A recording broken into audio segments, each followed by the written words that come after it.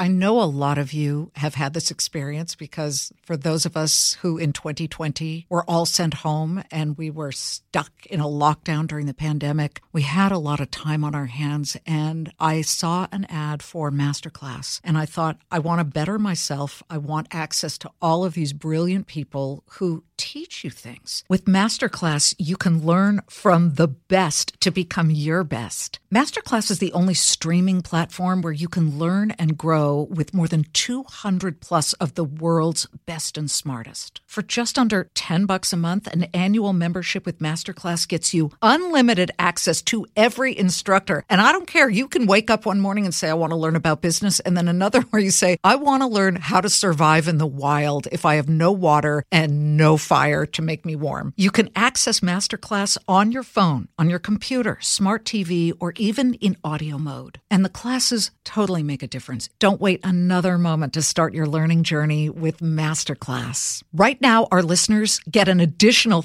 15% off any annual membership at masterclass.com/Liz. That's 15% off at masterclass.com/Liz. Masterclass.com/Liz.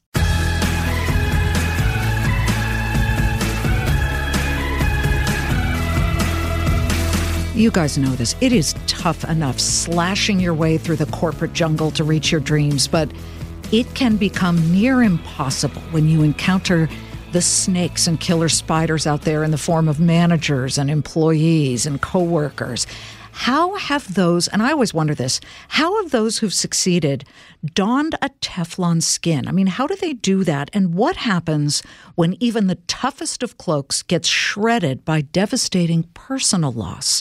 My guest today has a really cool gig. She's the CEO of hair care giant Olaplex, which started as a cult product, and now it is sold worldwide and growing like, normally I would say a weed, but how about healthy hair?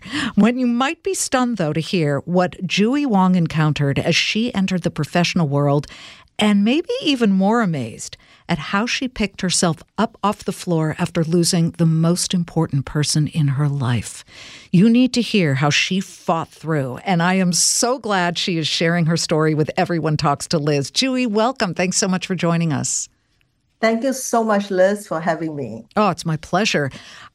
I mean, first of all, Olaplex, for those few who don't know what it is, I mean, this is now such a huge, huge hair care company that you run. How did you get the job? I mean, that I'm just very interested in right off the bat.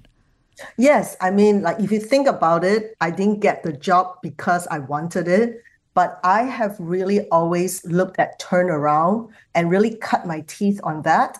And then over time, as you are able to look at turnaround, and I usually work for private equity-backed brands. Right. And so Advent International is a private equity, but Olaplex wasn't a turnaround story. It was a growth story. But being on that ability to be noticed by private equity is probably one of the areas that I found very helpful. And so when they were looking for someone, they obviously talked to their private equity contacts, and one thing led to another, and my name surfaced to the top. And then when I started talking to them and understanding what the nature of the opportunity is, the rest then is history. But it took me 20 years to get to this place. Oh, well, that's okay. That's where we start digging in. Jui, let me just sort of press the rewind button. Tell me about your childhood, where you grew up, how your parents felt about kids being business leaders. Give us a window into your world. Absolutely. I mean, it's a great question. I mean, I come from Singapore, and Singapore is but a punctuation on the map. I mean, essentially, nobody knows where it is if it wasn't for the financial markets. So when I was very young, I think my parents knew that to keep me satisfied, they gave me a name and they explained to me what my name is. And that's why till today, I have never given myself any other name. I've used my Chinese name throughout my career. And my name in Chinese essentially means I will get whatever my heart desires. But I also know that that was just being auspicious. It wasn't reality. And so having that name, having my parents basically tell me, do anything you want as long as you apply yourself. And I remember one time when I was helping with house chores, And I kind of did a sloppy job on it. And my mom told me, if that is how you're going to apply yourself in your life, you will never amount to anything. Mom, So do this job and do it tough. well. Yes, mom was very tough. And so I then told myself, okay, whatever I do, I'm going to apply myself and be the best at it. And so over time, and I remember very distinctly at 12 years old, as my mom was like just telling me about things, and I kind of like let that be white noise. And I looked out of my high-rise apartment window because in Singapore, all you have are high rises because land is so scarce. Mm-hmm.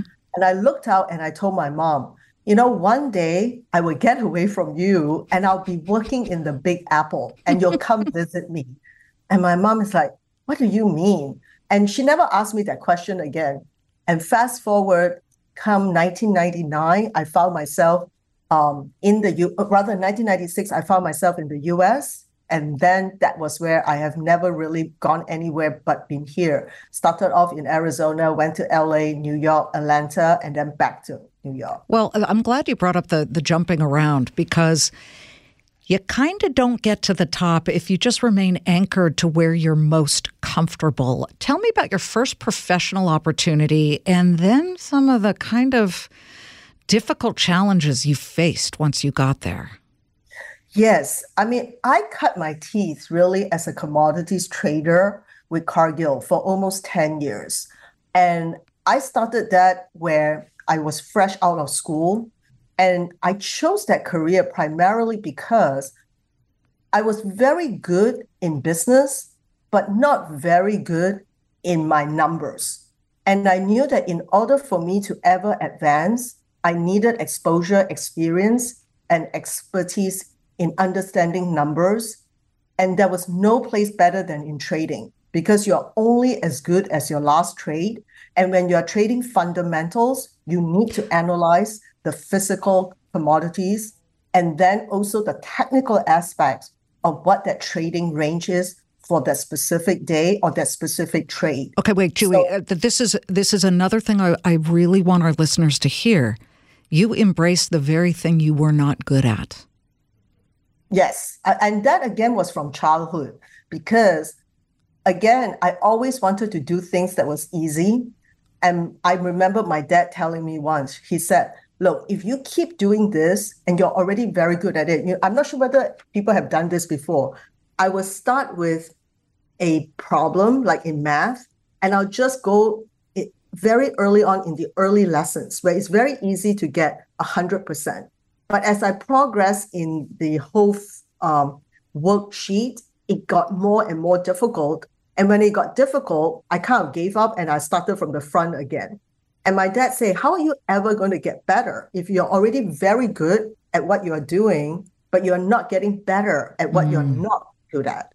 And again, it sticks in your head as a child. I mean, obviously I didn't do much with it, but as I went into, when I graduated from college, I then asked myself, what is it? The world was in front of me. There was nothing that I had to be, right? Because I didn't do medicine or law or engineering. I basically could do anything. So I chose an area where I knew that it wasn't all about finance, but at the same time, data was important. Like you needed to analyze your business. What kind of commodities were you trading? And folks, for those of you who don't know this Wall Street terminology that we're throwing out, commodities are anything from steel to oil to wheat to corn.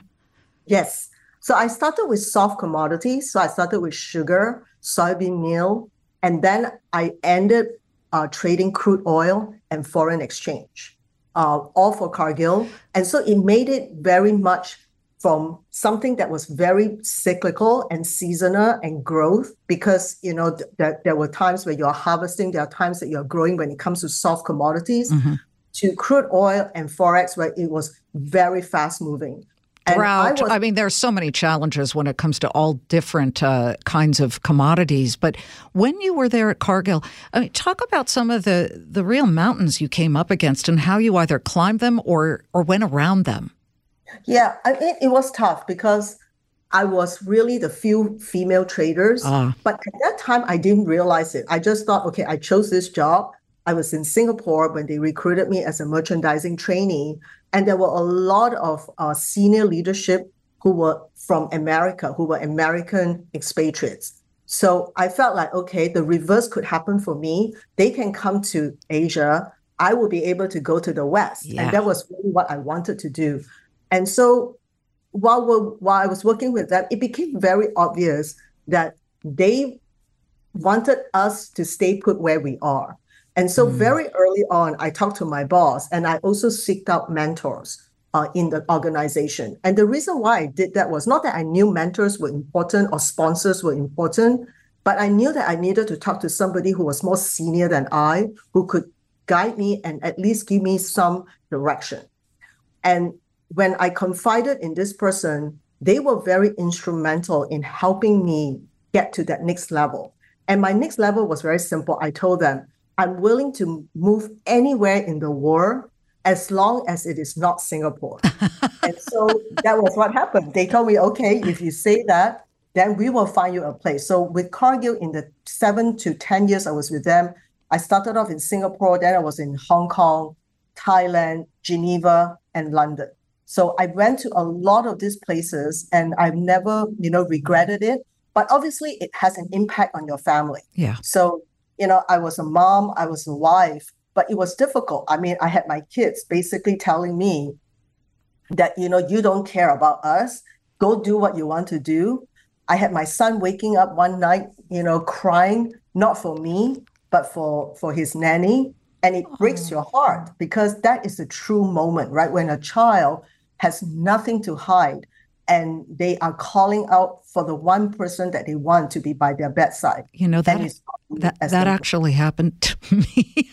I was trying, I'm not laughing. I mean, it was shocking to me, but I was trying to break my daughter, who at the time was 2.5, from watching 4 episodes of Dora the Explorer every night before she'd go to sleep, because I was working the 3 a.m. shift at, on financial news, and I had to go to sleep, and it was just horrible. So I was trying to break her from it cold turkey. And as I'm carrying her up the stairs after dinner, and I said, no Dora tonight, she began kicking, screaming, and sobbing.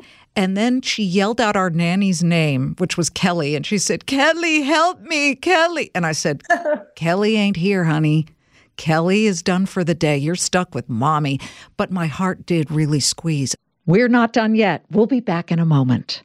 We're driven by the search for better, but when it comes to hiring, the best way to search for a candidate isn't to search at all. Don't search, match with Indeed. If you need to hire, you need Indeed. Indeed is your matching and hiring platform with over 350 million global monthly visitors, according to Indeed data, and a matching engine that helps you find quality candidates fast. Ditch the busy work. Use Indeed for scheduling, screening, and messaging so you can connect with candidates faster. Join more than 3.5 million businesses worldwide that use Indeed to hire great talent fast. And listeners of this show will get a $75 sponsored job credit to get your jobs more visibility at Indeed.com/Clayman. Just go to Indeed.com/Clayman right now and support our show by saying you heard about Indeed on this podcast. Indeed.com/Clayman. Terms and conditions apply. Need to hire? You need Indeed.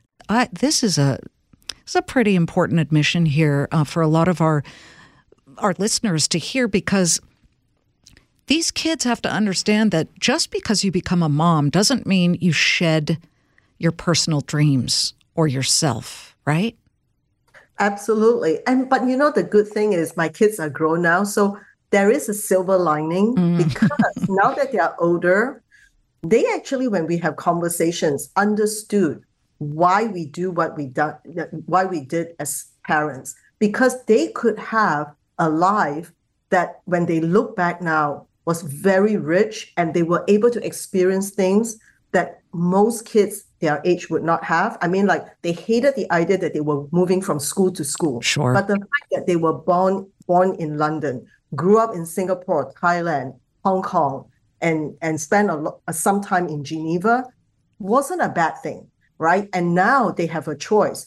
they now have some of my son has decided to stay in Amsterdam, and my daughter has decided that San Francisco is where it is for her to bring up her family. Yeah, so now it's mom, you're cool. You moved around and look, we get the benefit of that. But at what point did you find yourself as a woman trying to make her way in the business world?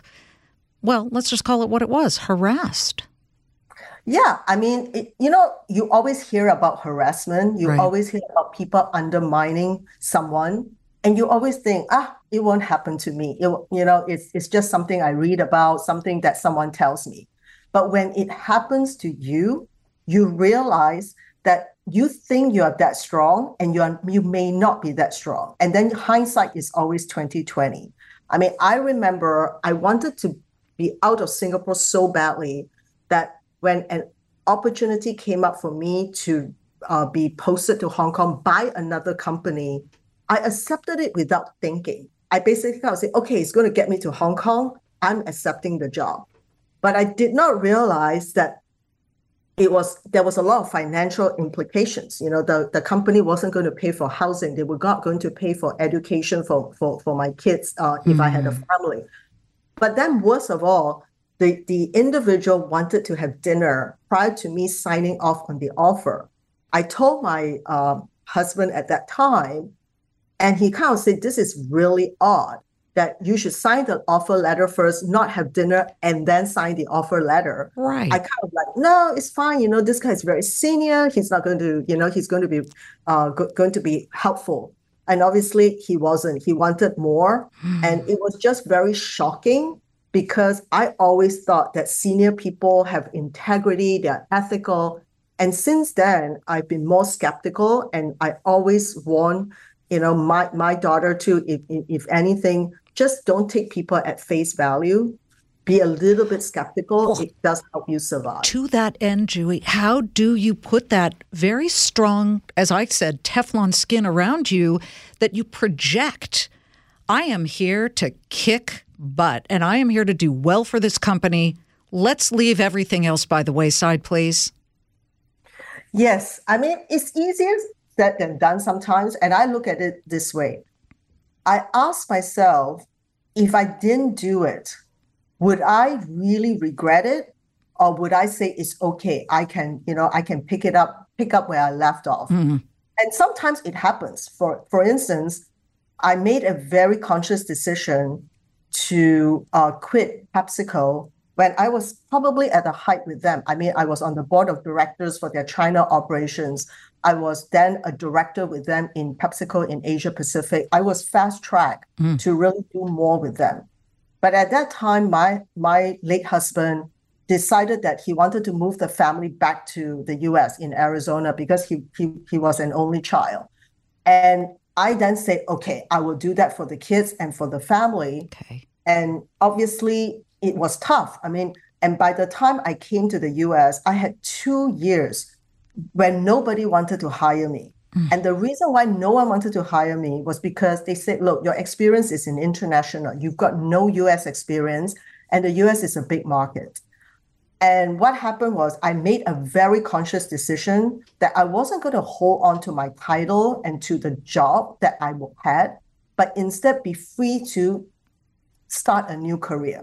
And so in 1996, after 10 years as a commodities trader working for PepsiCo in managing their counter trade as well as their foreign exchange balancing department, I then opted to become a brand manager at the Dial Corporation. I took a massive, massive pay cut. My boss even asked me, are you sure you want to do this?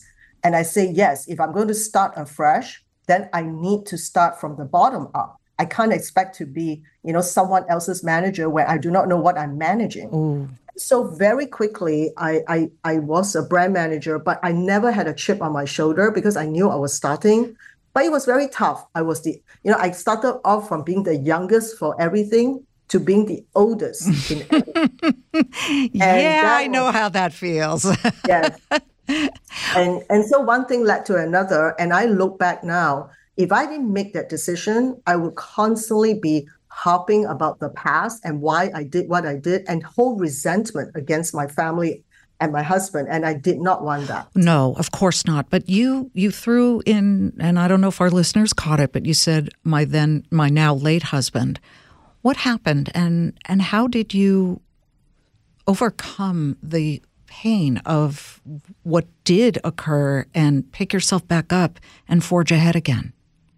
Yeah, it was probably the toughest thing that happened in my life, because up until then, I've never really known anyone close to me that has passed away. And to start with my husband was really something quite devastating. So yeah, it was my third weekend in Atlanta where I just accepted my first CEO job. And he had a massive heart attack and sort of killed over that very morning. I still remember it was September the 8th. It was the Monday after Labor Day weekend. And our wedding anniversary was September the 11th, 1996. So, I mean, so it was just one of those things that you sit down and you say it's really, really surreal. But because it was my third weekend on the job, I actually had a choice. I could have gone to the private equity and I could have said, look, I need to go back to New York. I really cannot do this. We just rented a place that was 5-bedroom for the two of us because the kids were going to come over. And then I sat myself down and I said, I really wanted this job. My husband moved, with me to do this. And now I'm just going to give it up because emotionally I can't pull it all together. That doesn't seem right. So I decided to stay on the job, but obviously emotions get the better of you. And I would go home every night and I would just bawl my eyes out. And I'm one of those people, when I cry, my eyes get so puffy that the next morning the swelling doesn't come down. I still have very puffy eyes. Oh, and so every day when I go back to the office and I'll just say, oh, it's allergies, and I never really let anyone know what was happening. But it does heal over time. You get better, but sometimes the pain is still there. But the pain is what drives me on, because my late husband has been the most supportive person ever in my career. He's done everything imaginable to help me move forward. And so I wasn't going to let him down, because ultimately, my life on some level is his legacy. Oh, Julie, he's up there listening to this right now and watching you now run this company, Olaplex, which all these celebrities, they love these hair bonding products. And, hair loss is a really big deal for so many Americans. Tell me about what it makes you feel when you are working at a company that has these products that people are really turning to at this point. And what kind of advice do you give people about leading and making a difference in other people's lives? Yeah, I think it's a huge responsibility.